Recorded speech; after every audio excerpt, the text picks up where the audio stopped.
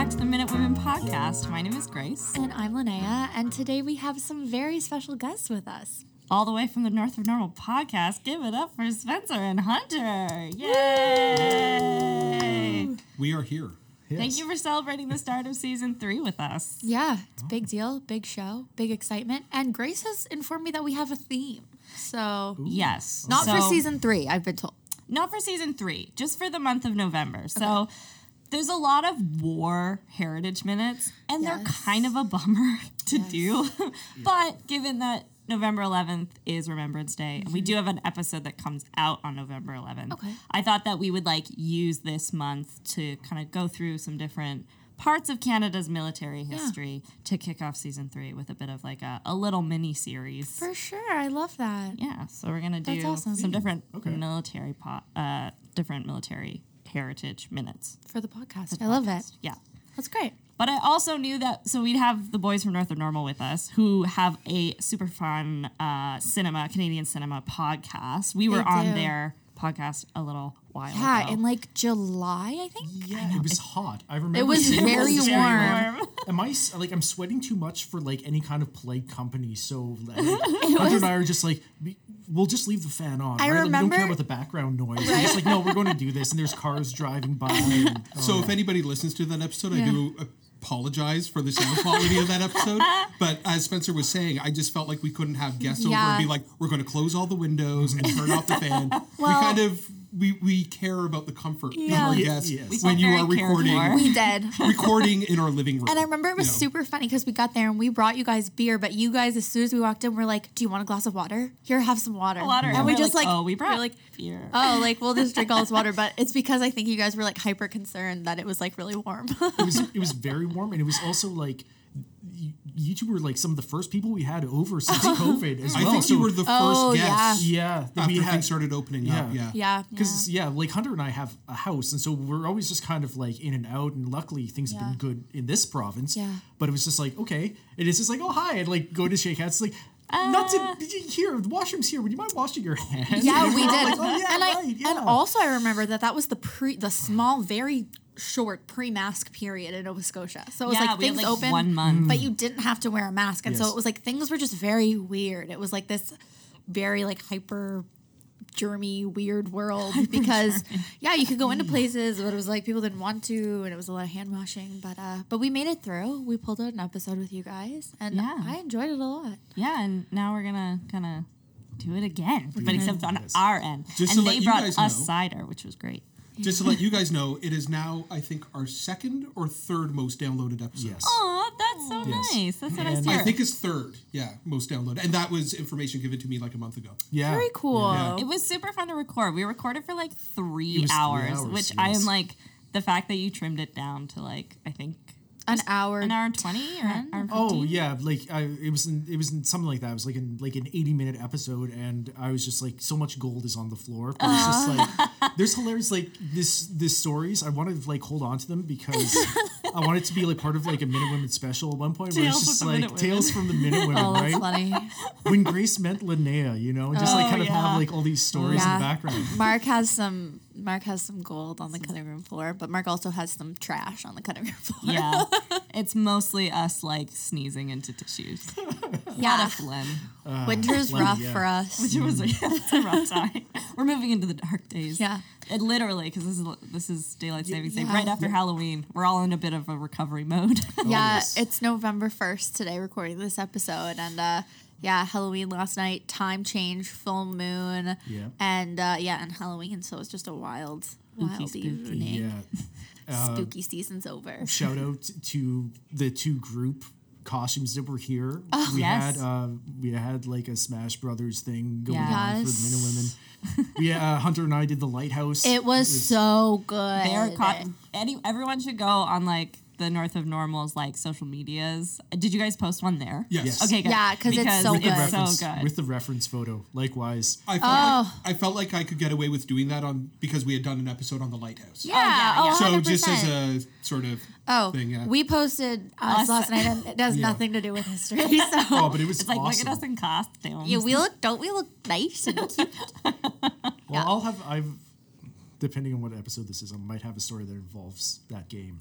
And I'm we'll see. excited. All right. Speaking of which, do you guys? So you kind of have a bit of a clue, but do you want to guess what minute I chose? Okay, well, it's not Minarski. So it's not Minarski. Which no, is we've already done awesome. him. I now know. I can guess that Spencer will do most of the talking this episode. Depending. I think No. it's the guy who jumps on top of the bomb with his helmet, That's- the grenade. It's that not is Osborne in Hong Kong. John Osborne, yes. Yeah. Sergeant Not Major. that one. Good guess though. Because that guy, the guy who's in that episode, or in that Heritage Minute, he was at Neptune too. So I saw him a couple times at Neptune. Cool. okay. Very interesting. Is it the Peacekeepers one? Can I yell "Go home" over and over again? It's not Peacekeeper. Oh, Is that it- could have is been it my Bella Road? contribution. Spencer, what was your guess? Bella Road? No. We are doing Tommy Prince, Tommy Prince. who I believe I do not know who Right this on. deserves is. a full feature film Oh. about his 100%. life. Because What did he Tommy Prince is do? kind of like Canada's Rambo. Like the man's military about career Tommy is Prince. insane. Just to let you know, the format of this podcast is that she will tell you. Right, I forgot. I we forgot don't where I was. and we don't know where we are. I just got so confused.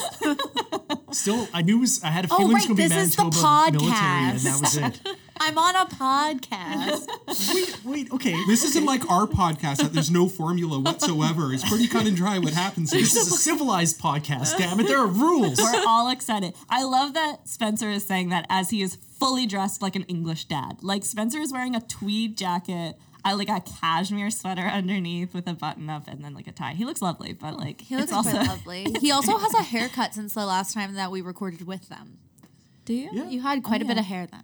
Yeah, I go back and forth from kind of like trying to look nice and do something with my hair and then just buzzing it all. Yeah. Yeah. That's fair. Me too. Anyways, Anyways. not the topic of this episode. Today we are doing Tommy Prince. So let's get into it. Yeah, so Tommy Prince was born in a canvas tent in Petersfield, Manitoba in October 1915, and he was one of 11 children born to Harry and Elizabeth Prince of the Broken Head Band of the Ojibwe. Oh, okay. So he's an Indigenous person. Okay. When he was 5, his family moved to the Broken Head Reserve, which is now the Broken Head Ojibwe Nation in Scatterbury. And Prince was a survivor of the residential school system. So, by the way, not a happy episode. Yeah. That is the one thing about the theme for this month. It's Yeah. not going to be particularly downer. uplifting. That's why, little plug in here, we have a live show, which we'll talk more about at the end of the episode. yeah, But just a that's little going to give us teaser. some joy in November, for sure. So he was a descendant of Pegui, the Saulteaux chief. A prominent leader of his people, Pegui became famous for his role in aiding the Selkirk settlers, or the first white settlers of the Red River area. Upon their arrival at Red River in 1812, Pegui defended them, showed them how to subsist from the country, and later assisted the survivors after the Seven Oaks incident, a violent confrontation in the Pemmican War between the Hudson's Bay Company and the Northwest Company. So he's comes from like a long line of very prominent Ojibwe men and women. Okay. If I may just say, the Battle of Seven Oaks is the funniest Canadian battle ever. Oh yeah, Okay. I didn't know that much about it. So what happens is it's a bunch of Scottish settlers who are like, okay, we're going to go and we're going to face down all these Métis. Now, Métis had been fighting on the plains not only as buffalo hunters but against other indigenous groups on the plains for supremacy over certain buffalo stocks or bison stocks. Hilariously, they pulled the oldest ruse in the book and they just played possum after the first volley. So all these Red River settlers, all these Scotsmen fire off a volley. I think it was Miles Mack was there and he was a big wig in the colony at the time. They're like, yeah, we got him, woo! And then they got up and they fired back and they killed like a handful of them. Like, it's just that is it. And they're like, oh god, no, they're actually not dead. So that's one of the funniest Just like sleeping, just laying down, having a snooze. Yeah, exactly. We're just hiding in the tall grass. Yeah, it's fine. Yeah, if you want to beat Scots, just like lay on the ground for 30 seconds. They're easy to trick. I'm half Scottish and it tricks me every time. Spencer does that all the time all at the home. time. All the Yeah. time. Hunter's like, why haven't you done the dishes? And I just pass out on the couch for a second. And I'm like, oh, now I guess I got to do the Oh dishes. my God, he's dead. he's dead. So the Broken Head Reserve on the outskirts of Winnipeg, where Tommy grew up, was not the same in 1915 as it had been in 1871 when Queen Victoria, under Treaty No. 1, set it aside for the Ojibwe tribe in perpetuity. Winnipeg was expanding. The urbanity scared away wildlife for hunting and polluted the waters for fishing. It also forced the Saulteaux people to be increasingly cramped together. Despite this, Tommy still learned to be a superb marksman and an excellent tracker on the reserve. His father, a hunter and trapper himself, taught Tommy everything he knew. Cool. So from a very early age, he's learning how to be sneaky. Yeah. He's a sneaky guy. He's a sneaky little bugger. So at 5 years old, Tommy began attending the Elkhorn Residential School, designed to corrode Tommy and the other children's indigeneity. Tommy told Mackenzie Porter in an interview for Maclean's magazine, "I learned a bit about farming science and a bit about machinery." Nice. Some good takeaways. Some good takeaways from school. As a teenager, Tommy wanted to be a lawyer, but his father explained to him that they neither had the money to send him to law school, nor would any law school accept an Indigenous person with a residential school education. Woof. Which is the point of having residential schools. Systemic racism. Tommy came to realize there was only one job that made the feeling of discrimination diminish, and it was one with a gun in his hand. As a teen, he joined the Army Cadets. Quote, "I liked being in the cadets at Elkhorn. As soon as I put on my uniform, I felt like a better man. I even tried to wear it in the classroom." Aww. So just trying to wear it everywhere. He just really liked it. It's like a little boy on a t-ball team. Just wants to wear his uniform to bed. But those are the old ones. Those are nice in wool. It's a nice weave. They're it's a beautiful. Nice weave. They're beautiful uniforms. I've got to imagine. It's also, in Manitoba winters, I think you want every layer possible. That you can have. To be fair, I used to have old wartime army pants. I would wear them as snow pants. Because they're wool. Like, I was going to say, what else do you want? Of course you did, Spencer. This does not surprise me. Surprising no one. Back home, we wear Dosco suits, which are like... What's a Dosco suit? They're the old steel plant suits. Big old, steel plant coveralls. Grace also... becomes your snowsuit. So last night, we were celebrating Halloween, and Grace and her brothers were all there. Oh, yeah. And Grace's younger brother, God love him, shout out to Colum, he goes, are there any fireworks tonight? And I look at him and go, what? And then all the McNuts are like, oh, no. Like, no. Like, shh. Small child, stop. You're outing us. And I'm like, what are you talking about? And he's like, at Cape Breton, there's always fireworks on Halloween. And then your brothers are like, and Christmas, and Thanksgiving, and Valentine's Day. And, like, I'm like, what? Yeah. What crazy world? And then Grace's older brother was like, any excuse for people to blow shit up, you know? Like, that's Cape Breton. At the age of 16, when he left school to work as a lumberjack, Tommy had only reached grade 8. So he's making a career move. He's like, I think I need to work in the woods. I wear a lot of plaid. I need to go be with a beard. Just me and my beard and an axe. My beard, my axe, and all this forest. Yeah. But at 100 yards, he could put 5 bullets through an area as big as a playing card. So he has that going for him as well. He's a sharpshooter. He's a sharpshooter. This marksmanship served him well through the Depression years. When he grew tired of looking for odd jobs or was short on cash, he could always just go up north with an old gun and take a deer. Hell yeah.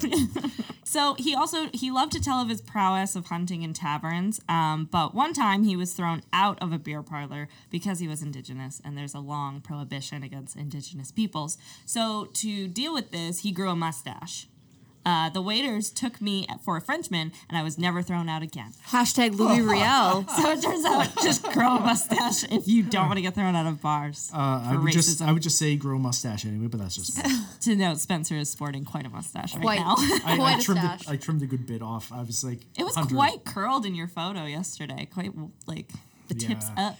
Yeah. So I think like this is Tommy's origin story. Like I'm pacing this as if it were a movie. This is like Act 1. Okay. First half of Act 1, maybe. Okay. So Tommy's shut up and let you get origin. to it. Yes. Let's get to the meat and bones of it. No, absolutely. Please interrupt me. That's where the fun is. So at the outbreak of World War II, Tommy volunteered to fight with the Canadian Army, and although he easily met the requirements for recruitment, he was turned down several times. Indigenous people faced widespread discrimination from the armed forces, and that likely played a role in his rejection. However, in 1940, at the age of 24, Tommy finally managed to successfully enlist in the Army. He began his military career as a sapper with the Royal Canadian Engineers on home guard duty in England. His duty was to basically guard a dump. So he's like real garbage? Like a garbage dump. That's his home front duty. Which is so bizarre because one of the best Canadian snipers of the First World War was also Indigenous. Oh, really? Well, this is just, I don't... No, but if you think about it, and I mean, Grace is definitely more of the expert on Indigenous and Aboriginal affairs. I've just studied it. She's I don't just think studied I'm it. an expert. But I would say if you kind of look at just like the hunting and trapping aspect, doesn't it make sense that you would in your like upbringing and your heritage and like your culture, if you're like Aboriginal, if you had like grown up like that hunting and trapping always, that you'd have a better idea of how to use like weaponry. Like I know it's different, but like just the idea of like setting your sights on like a target and being able to like fieldcraft. Like wouldn't you just wouldn't that kind of be not like, I know it's not genetics, but like wouldn't that just be like something kind of more ingrained into you? Yeah, and I also think there's probably an element of like, this sounds extremely callous, but like hunting animals is not that much different from hunting people. No, like, and that's what I'm saying. I guess that's what I'm saying without saying experience. There's a great book called On Killing, and in it they talk about how everyone who talks about killing someone in combat, it's like killing a deer. They feel the same kind of remorse. Sensation after it's remorse, and it's a sickness, and it's like you do it and it feels the same way. I'm not saying that killing a deer is ethically or morally the same as killing a human. Yeah. But mechanically, it's very similar. We just watched a great episode. Grace and I have started watching. Well, Grace has already watched it all, but I've been watching Departures, which is a great show about two awesome guys. If you ever want Canadian nostalgia for like 2007, watch the show Departures. Yeah, if you ever want to see men being vulnerable, Canadian boys growing into men, go watch Departures. Yeah. But if Scott and Justin and Andre ever wanted to be on this podcast, they have an eternal. We're here for it. We are here for it. Andre, you too. Absolutely. Yeah. Always. But there is an episode where I forget where they were, but they do go on a pig hunting expedition. Yeah, Cook Islands. And he's talking about, like one of the cast is talking about how when they went on this pig hunting expedition, like killing the pig, how he thought that it would feel different than it did. But it was just like such a systematic, like, this is your target, this is what you're doing, this is what you do.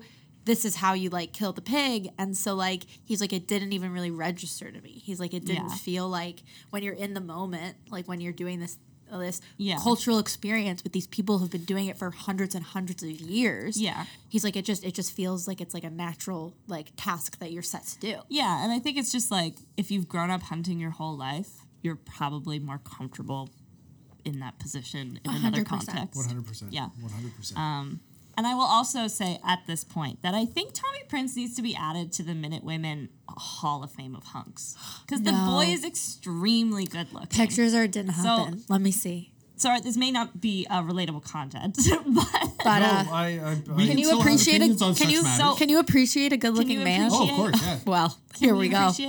All right. So this is him and his brother in uniform. Mm-hmm. So that's Tommy, and this is his younger brother. Oh, I grew up surrounded by pictures of him. Which one's Tommy, right or left? Tommy is the shorter one. Yeah. Oh, hello, Tommy. He's so cute. Am I right? He is a cute little happy. Look at those cheeks. I know. I just want to squeeze him. And he also looks like he's like kind of like thick fit.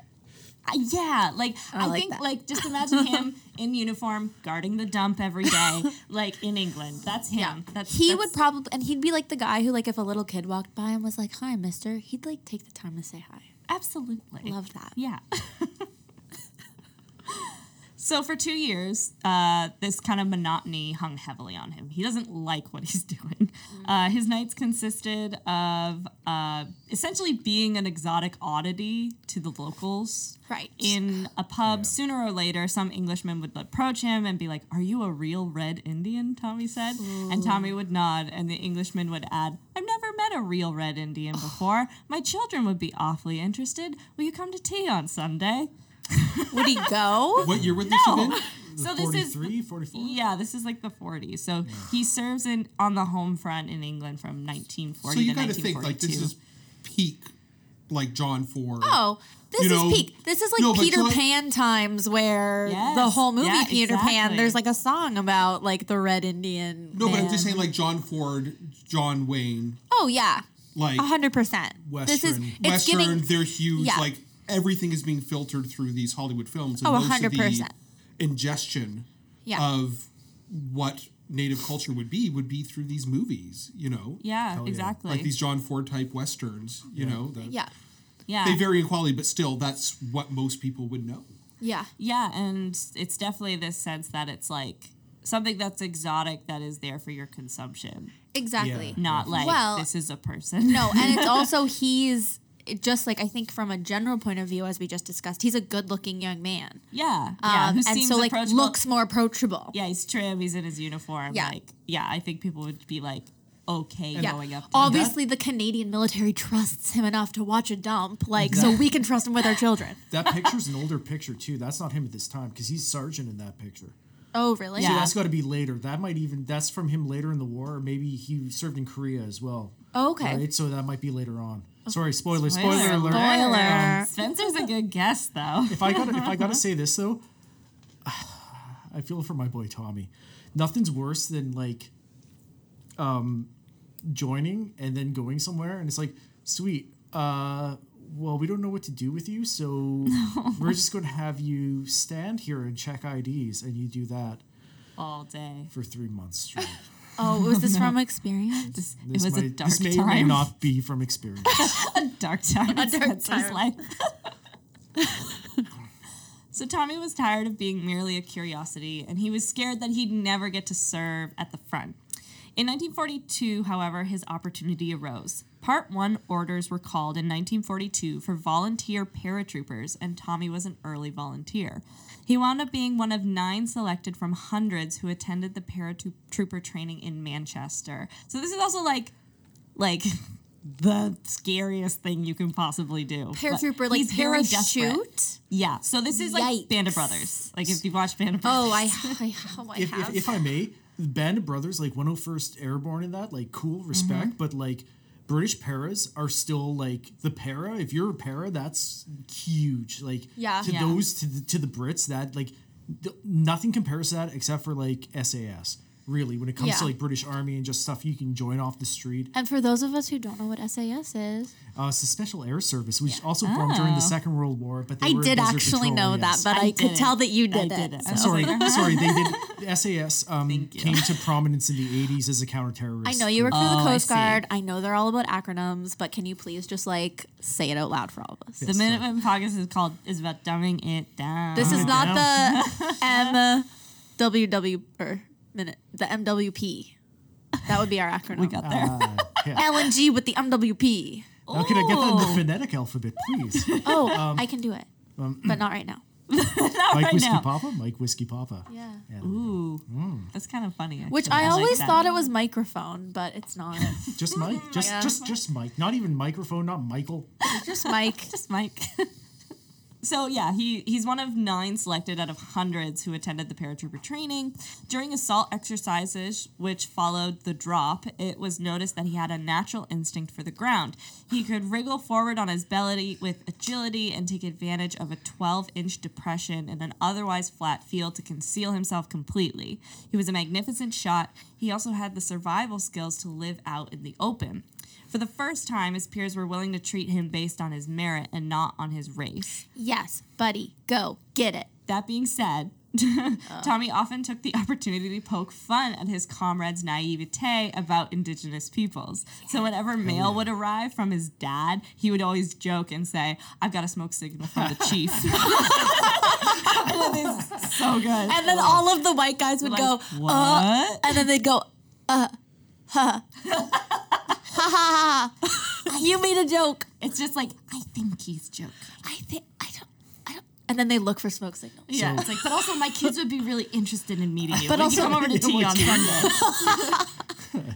In September 1942, he was flown back to Canada to join the 1st Canadian Parachute Battalion.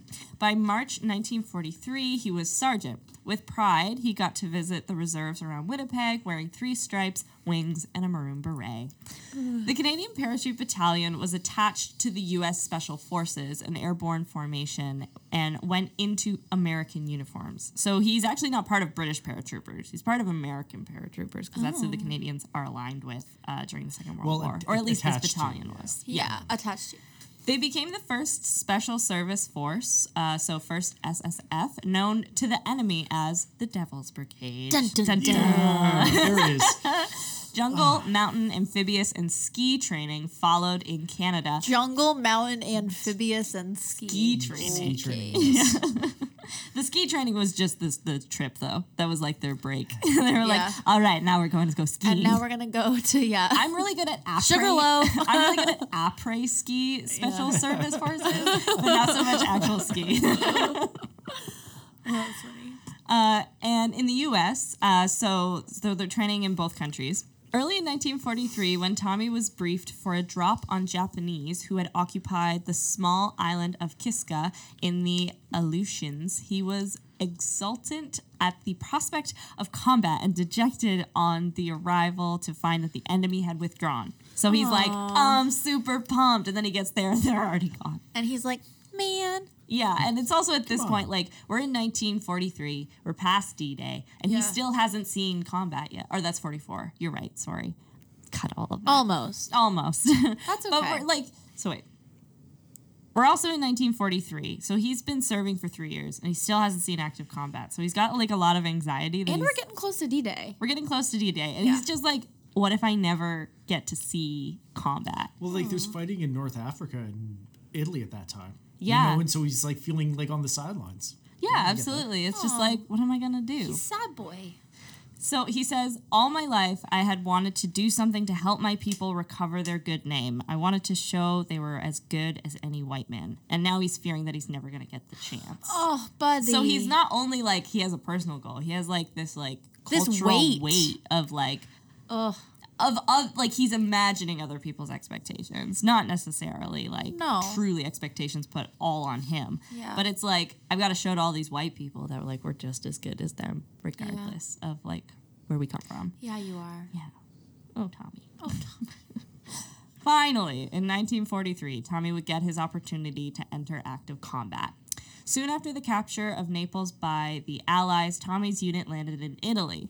Germany was holding the Gustav Line, an elaborately fortified defense hinging on Casino. In the night attack on Monte Maggio at the stepping stone to Cassino, Tommy saw for the first time men riddled by bullets from Spado light machine gun, which fired so fast it sounded like a motorcycle revving. He learned to walk in a crouch whenever he heard mortar softly coughing up 9 big bombs, which would flutter through the air with no more sound than the beat of a bird's wing, and then burst around him with a loud bang. Anti-tank mines tossed a 4-ton Bren gun carrier. Anti-personnel mines sprung 3 feet from the ground, exploded, and discharged all around them.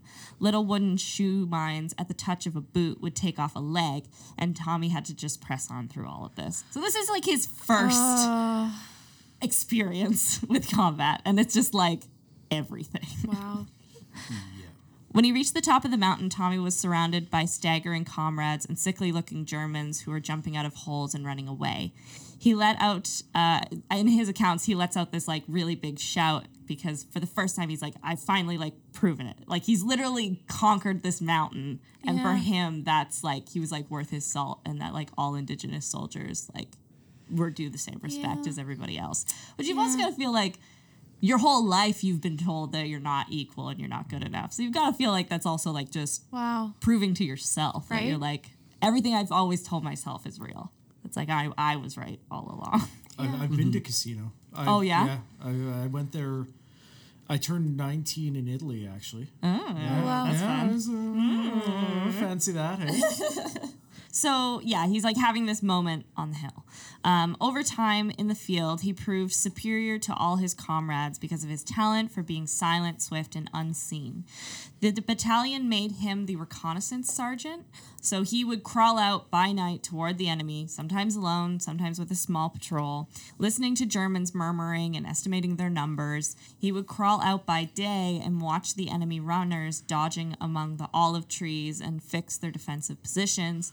Before every attack, he would go out to the battalion front, and he always came back with information. So sometimes that information would be information that takes, like, Jeep ambulances. Sometimes it would be to take you to just, like, a safe place for, like, hide a radio truck. Right. Or it's, like, a little gully that would be great to cover the approach of a platoon. So he also just needs to know, like, every function of an offensive. Right. Because he's like, that could be useful, that could be useful, that That's could all be useful. he has to know. Yeah, that's it. Nothing major. Right.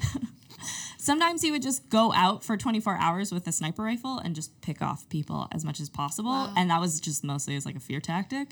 Yeah. It's just like, because if you know there's a sniper out there, it just causes like intense anxiety in the other 100%. Well, I watched a lot of MASH as a child. Every season they had like a sniper episode of there's MASH. a sniper. Yeah. One time he was sent out to find an enemy sniper that was harassing his own battalion, and the two wound up engaging in a sniper duel that ended when Tommy hit the German and brought him toppling out of a tree. Eek. Jesus. However, Tommy is best known for his exploits at the Anzio beachhead, where he spent 90 days on the line in early 1944. Jesus. So yeah, you were mentioning like D-Day Dodgers. It's just like, yeah, he spent 90 days straight. Wow. And Anzio was like notoriously like a bungle on the Allied side. Yeah. Yeah. So in February 1944, he volunteered to run a communication line 1,400 meters out to an abandoned farmhouse that just sat 200 meters from a German artillery position. He set up an observation post in the farmhouse and for 3 days reported on German movements via a communication wire. When the wire was severed during shelling, he disguised himself as a peasant farmer and just pretended to be working the land around the farmhouse. He stooped down to tie his shoes, fixed and was actually just fixing the wire while the German soldiers just watched, oblivious to the fact that this is a soldier. So if you're an indigenous Canadian, you can pass off as French. Or Italian? Or Italian. Holy shit. It just takes a mustache. Just takes a mustache. Just takes a mustache. Okay, then. What has like your mustache done for you, Spencer? A great costume. Great costume. There you go. Great Great costume. costume. Thank you. Or It's a you can pretend to be conversation Robert piece. Pattinson in the movie Lighthouse. The Lighthouse. Okay. At one point, he shook his fist at the Germans. So I was like, okay, Tommy, let's not break character. Yeah, let's just Let's bring it in. Let's reel it in. He's breaking kayfabe here. It's just not going to work. But then he also, in a moment of realization, did it at the Allies to pretend he was in disgust with both I of just them. hate war. Well, it's just like, y'all ruined my farm. Yeah. Angry peasant farmer move. He's literally Classic. being like, get off my lawn. Yeah. Hey, crazy Krauts, get You off my kids lawn. with your guns, get off my lawn. His actions resulted in the destruction of 4 German tanks that had been firing on Allied troops. After 48 hours, Tommy returned to the Allied lines. His officer just said to him, "You crazy fool, if you'd been taken prisoner in those clothes, you'd have been shot out of hand." So it's just like, well, they're not going to pay you any respects just because like you're dressed as a civilian. So if we're doing the movie, this is a point like in a like Lethal Weapon where the sergeant is yelling at him. Being I like, got you the mayor, crazy yeah. kid. I And got then he, the like, mayor punches him breathing on the down my shoulder. neck. I want your badge and gun on my desk by 2 o'clock. And then he turns And then around he, and he's like, like, but winks. I get Yeah, yeah. results. I get results, damn it. Do you want the tanks back? In France in the summer of 1944, Tommy took part in the seizure of coastal islands. On one occasion, with another man, Tommy sneaked through the German front and scouted 15 miles behind the enemy lines. They located the big German bivouac area. Bivouac. Bivouac. That one I know Thank you from very Judge much. Etoy. Bivouac. Bivouac area they were looking for, and they started back to report. On the way, they saw a skirmish taking place between a German platoon and a squad of FFI, so Free French partisans. Nice. The FFI were being encircled by Germans. Tommy and his comrade took up well-concealed positions and began to just pick off Germans from the rear. So they just stumble upon this little skirmish taking place, and they're like, "Oh well, I guess we'll stick around for a while." Suppose so. The German win in Rome, right? Am I right? The German platoon commander was concentrating so heavily on the FFI, he never became aware of the 2 Canadians. Okay. The Germans never fired back, so the 2 Canadians might just as well have been in a shooting gallery. So because they never have a rear position, they're just shooting down people from behind. Nice. Great. Eventually, the German officer, surprised and shaken by the high casualties, just withdrew. Tommy then made contact with the FFI. The FFI officer asked him, "Where's the rest of your company?" And Tommy's like, "Here." And he's just pointing at the other private that's Just with the him. one It's other guy. Just us. That's where the bass drop hits, right? Yeah, it's it's right here. I just imagine the camera. Well, I was camera gonna say, just no, that's panning where the, over like- to one other dude. Yeah. See, I was thinking that's where the emotional music hits, where he's like, "It's just us," It's just us. and they're like, Oh no, it's We're all writing a different kind of movie. Yes, yeah, for sure. A black comedy, a very moving war film. So I'm thinking Shitty more meme, right here. I'm- Mine's just it's the guys doing the dance at the funeral with the coffin on their shoulders. It's just them, and it's just this German commander on the side. They're yeah. yeah. So I'm So thinking you're more like, looking at the Mel Brooks version of this. yeah, and I'm a few 100%. good men. You're a few good I'm a few good men. An officer and a gentleman, as done by Linnea. You can't handle the truth. It's just me and him. Maybe, yeah, you guys. Whenever Did you I need just a say ride, an someone officer to- and a gentleman? Yeah. So it's going to be like Joe Cocker singing "Love Lift Me Up Where We Belong." Yes. Okay. Yes. Is that kind of like the song "Rise Again"? Because that's a jam. What a bop. No, it was just a weird movie to bring up. Well, no, because Wow. Remember Way the to movie, way to. yeah. Okay. It's not like pick on Spencer Day. Oh no, actually, that you pick on Spencer Day's tomorrow, but he's getting Oh. it's pick on Spencer Day Eve. Oh, okay. So the FFI officer is just oh, I thought there were at least 50 of you. And they were like, That's just these Hell two yeah. dudes. Yeah. So 2 Canadians equal 50 Frenchmen. Gotcha. Gotcha. That's the math. But "This which is we not a don't do. math." Tommy went back to the Canadian-American lines after that. Almost immediately, Tommy then was set off again at the head of his battalion and led them to clear out the German bivouac. It'll never happen. area. Before that battle was over, he had covered 50 miles on foot without rest. This trek took place over 72 hours with no food or water. The Americans gave him the Silver Star, making him only one of 59 Canadians to receive such an honor, and the French recommended him for the Croix de Guerre. Cross of War. Cool. Cool. Yeah, shout out Silver Star. That's 59 total, I believe. Ever, not just I for don't the think that's Second just. World I War. don't think that's just Second World War. That Wow. might be ever because that's That's pretty awesome. that's This man big is ups. highly decorated. He's the most decorated Indigenous soldier. Yeah, Yep. in Canadian history. Spoiler. Well, I feel like we It's were all gonna right. get there. We're getting there I'm right sorry. now, Oh, God, Linnea. I'm the worst. You called it. When the Battle of Southern France was won, Tommy and the rest of the Canadians were detached from the Americans. So they're no longer part of the Devil's Brigade. See you later, Uncle Sam. They're separating. They returned to England, where Tommy was summoned to an investiture at Buckingham Palace to be awarded the Military Medal, only one of 3 Canadians to be given this honor. King George VI pinned Tommy's medal to his chest, saying, "I've seen you before." And Tommy's like, "Yes, sir. You spoke to me when you inspected my unit in Surrey 3 years ago." Aww. The king stayed and spoke with Tommy briefly, asking him about his service, as well as where he came from and what life was like back in Manitoba. Tommy remembers that he spoke to me for 2 minutes, but most others only got about 30 seconds. So he's like, well, Well, hair flip. hair flip. Twirl that mustache, Tommy. hell yeah. He would also receive the 1939 to 1945 star, the Italian star, or the Italy star, the France and Germany star, the Defense Medal, the Canadian Volunteer Service Medal with clasp, and the War Medal. Shoot. So the man's just like weighed down by all these medals. Decorated. Decorated. Tommy's a Christmas tree. So after victory in Europe, Tommy volunteered for the Pacific Theater, but he wound up returning to Canada instead because war in Japan was achieved before he was able to head out that way. Yeah. Transitioning back to civilian life was not easy for Tommy, as it was true for many veterans. He found that his home was not the same, and he wound up divorcing from his wife. Oh, he had a wife. He did have a wife, but they don't, like, there's not much about her in, Right. like, his life before the war. Right. His father had died while he was overseas as well, and his dad was, like, a really big part of his life. Yeah. He made his living cutting wood pulp, so that's his new job. So working at a mill? Yeah, he's kind of gone back to, like, lumberjacking, but, like, not. So oppressive discrimination was once again back in his life. So, like, he's kind of had this brevity while he's in the military, and he's really proven himself. Not to say that, like, it had totally disappeared from his life, but it was more like his uniform at least was more important than the person inside of it in some ways, which is like also kind of dark.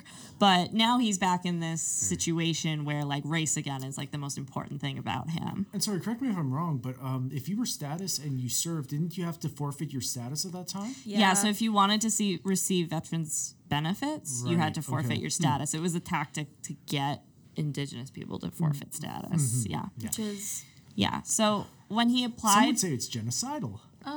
culturally. Systemic racism. Every shade of genocide. It's a rainbow of genocide. Yeah, there's so many degrees. They're all bad. Also bad. When he applied for a game warden's job and was refused on account of his race, he was enraged. So he can't even get a game warden, which would be like literally what he does all the time, like controlling hunting in an area. Yeah. Like that would be, he would be like the best person to do that. And he can't they're do that like, no, because he's indigenous? He's indigenous. Yeah. Which is, that's a layer of ridiculous. So as an indigenous man, he's not allowed to vote in federal elections.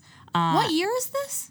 This is in the 40s 1945. Yeah, indigenous people can't vote until 1960. Because they're wards of the state for a long time. If you are a status person, you haven't surrendered your status, then you can't vote until the 60s. Yeah. Wow. Yeah. And if you're a woman, you can't vote until the 70s. Is that how it goes with that? Yeah, it's Indigenous it's different for women. woman. I'm not Yes, sure exactly what. Yeah. Because the my date is, though. aunt is status, and she couldn't vote until that passed. Right. Yeah. Yeah. And then like you were saying, in spite of his wartime service, he's refused the same benefits as other Canadian veterans. Tommy left the reserve after a woman attacked him with a broken bottle at a dance in 1946, leaving him with facial lacerations requiring 64 stitches. Jeez. He started a business which briefly prospered.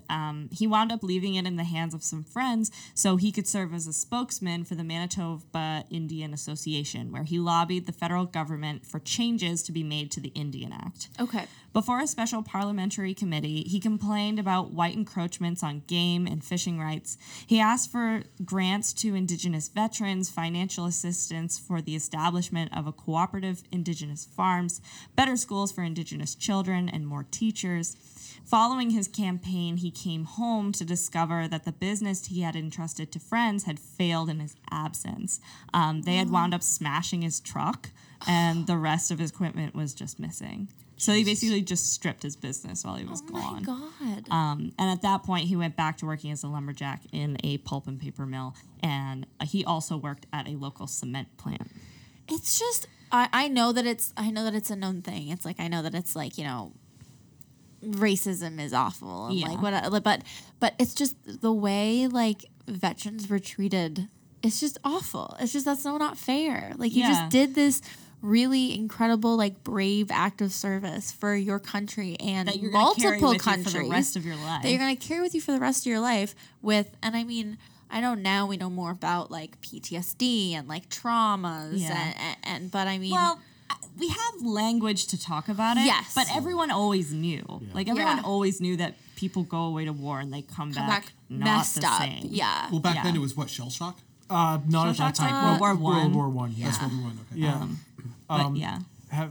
I really feel that like from the sounds of it, Tommy Prince should have his Heritage Minute not for his wartime service but for his post-war service. Yeah. I was just going to say that because my film treatment of this, I'm coming at it from a totally different angle.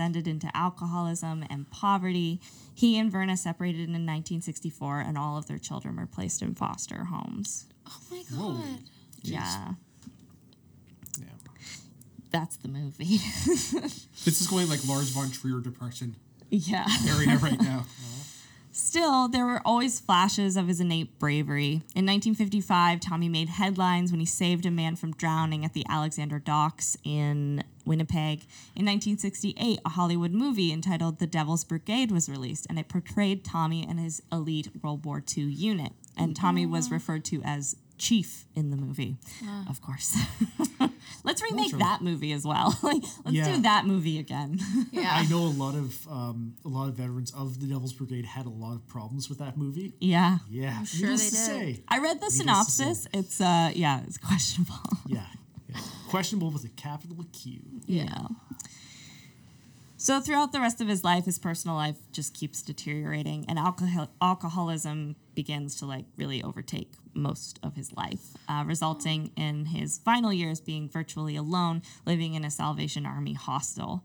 Oh my God. In order to support himself, he sold off his medals.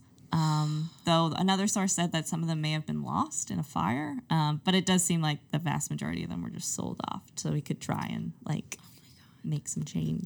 So Tommy Prince died in 1977 at Winnipeg's Deer Lodge Center, a health care facility specializing in geriatric care and treatment of veterans, and he was interred in the Brookside Cemetery in Winnipeg. So that's sad, but Yeah. in 2000, Tommy's lost medals turned up in an auction in London, Ontario. So his family's desire to reacquire them attracted national media attention.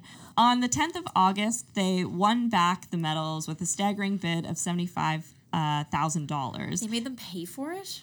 Yeah, they had to pay for the auction bid, but it was backed by pledges from Indigenous advocacy groups, the Royal Canadian Legion, and the Veterans Affairs Minister.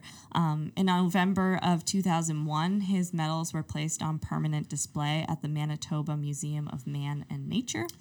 Now just the Manitoba Museum. Oh, They've switched the name, it yes. has changed their name. Interesting. So since then, Tommy has kind of become a national figurehead. So it's really this story of getting his medals back that repopularizes him and it reintroduces him to kind of the national pop culture and like history. And so he's been commemorated in many ways since then. Most recently, in June of 2020, a group of Conservative Party members in Parliament started a petition and sent a letter to the Finance Minister and the Governor of the Bank of Canada to advocating to display Tommy on the Canadian $5 bill. Wow. So potentially in the future, Tommy could be on our isn't $5 it a bill. shame? Isn't it a damn shame that all of this stuff happens after people have like had the struggle and lived the life as like a absolutely. form of reparation? This is like the thinnest of silver linings. Yeah, well, yeah, Yeah. and I love how that's like the Conservative Party's gonna be like, see, we love our veterans. Just Absolutely. let us gut Veterans Affairs Canada again. Yeah.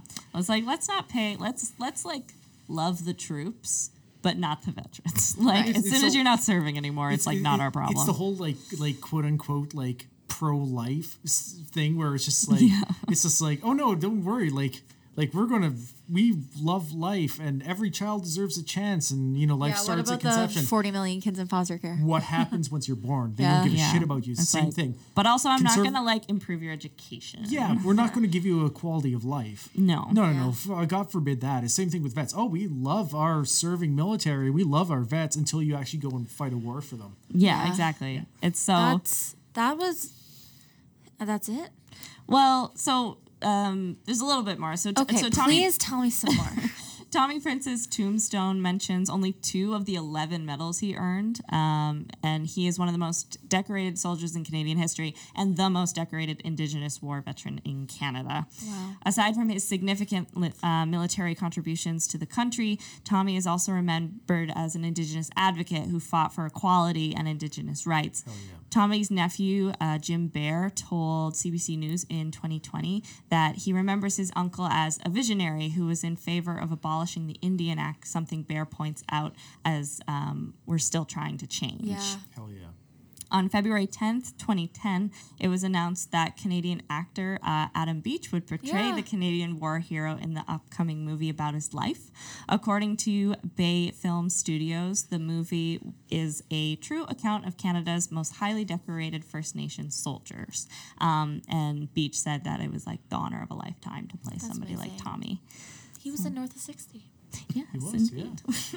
I think he's an incredibly moving person who like obviously you can like really hone in on his military service, which was extremely commendable, and he probably saved like countless Canadian and Allied lives during the Second World War based on his actions. But it's like the fight doesn't end when he comes home because you see how blatant the racism was that he faced. And not to say veterans are treated well, but to be an Indigenous veteran on top of that is just this whole other category.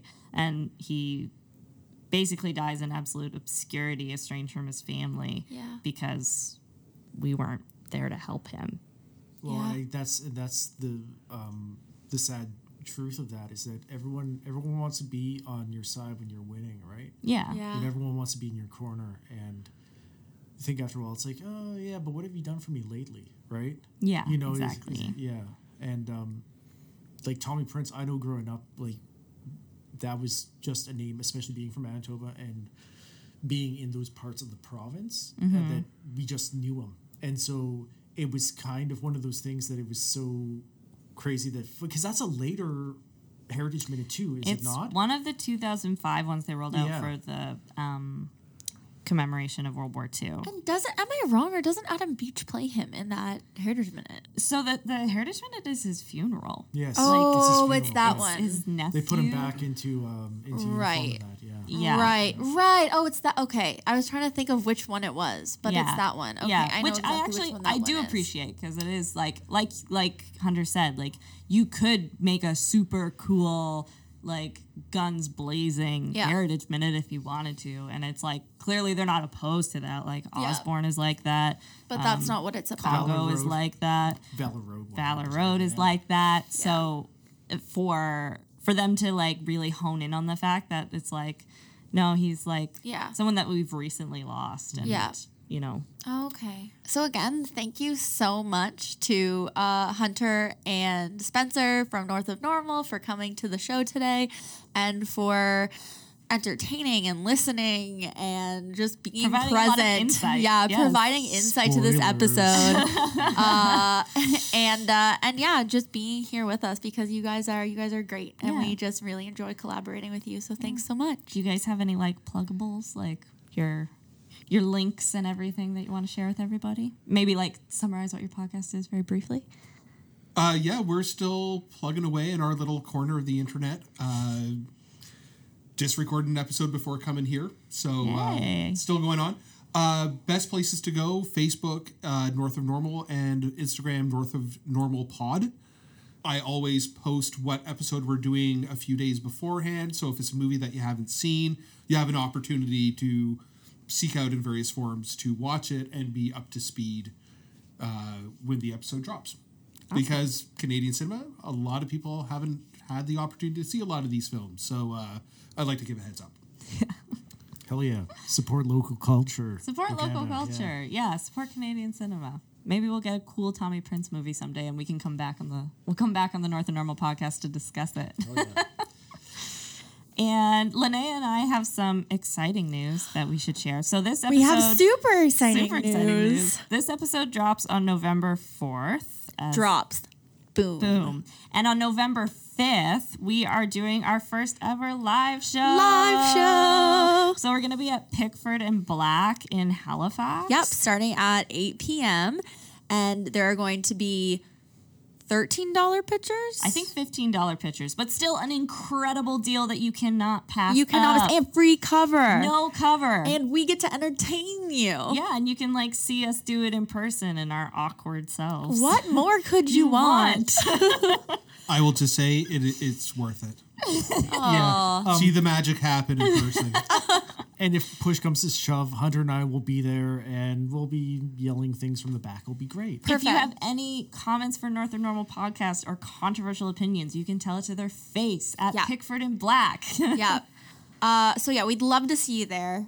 We'd love to have some support from people who aren't going to like throw food at us or just completely ignore us. We'd like to have some people interested in hearing what we have to say. There will be security at the door, and tomatoes will not be allowed in. Not allowed at all. No tomatoes are allowed into the venue. This is an interesting setup where Grace and myself, Linnea, are both bringing historical topics to the table that aren't Heritage Minutes. Yes. Spoiler. So we're debuting a new thing called Should Have Been a Minute. Yeah. And so we're going to both pitch what we think should be Heritage Minutes. And I know from my perspective, it's fucking crazy. And let me tell you, they are wild. So it's going to be a really fun time, and we would absolutely love to see you there. So to all you Haligonians, make the effort. Come down on Thursday night, November the 5th, 8 p.m. Pickford and Black. Yeah. 2 Minute Women Live. Be there or be a loser. That's how that saying goes. Again, thank you so much for listening to this episode of the podcast. And we love to have your feedback. So please make sure you're following us on all of our social media channels. There you can reach out to us and make comments, and we ask a lot of questions. So we'd love to have your feedback and hear from you. On Instagram and Facebook, we are at Minute Women Podcast. And then on Twitter, we are The Minute Women. So yeah, give us a follow. Keep up to date with all of our fun news. And go get your flu shot. It's flu now season. More than ever. Now more than ever. It is time. I've heard that it sucks this year. It's kind of going to make your arm hurt, but it's worth it. It's very important. Do it. Men and women are advocating going get your flu shot. And North and Normal, do you agree? Yes. Okay. Spencer got his today. So No, up top. It was a week ago now. a week ago now. Okay. No, but it sucks. But you know what? It's your civic duty. Yeah. Think of Tommy Duty. Prince. Do for Tommy. For public health. For everyone. For everyone. Do it. And make sure that you subscribe to the podcast on whatever platform you listen to us on. Make sure you download the episode so you can listen to it on the go. And make sure to leave us a review, especially if you are a user of Apple Podcasts. The mythic algorithm of the internet has decided that Apple Podcast listeners are more important than everyone else. That's not how the Minute Women feels, but that is how the internet feels. So please leave us a star rating. Pretty please. Please leave us a little review. It's the biggest help to us. And also make sure that you just kind of like spread the word and share the podcast with all of your friends, because word of mouth is the best review. And Thursday, be there, 8 p.m., Pickford and Black. $16 Live show. pitchers. $15 pitches. We'll never get the price right. I'll but get it's it fine. eventually. We promise it's a great deal. All right. Bye. Bye.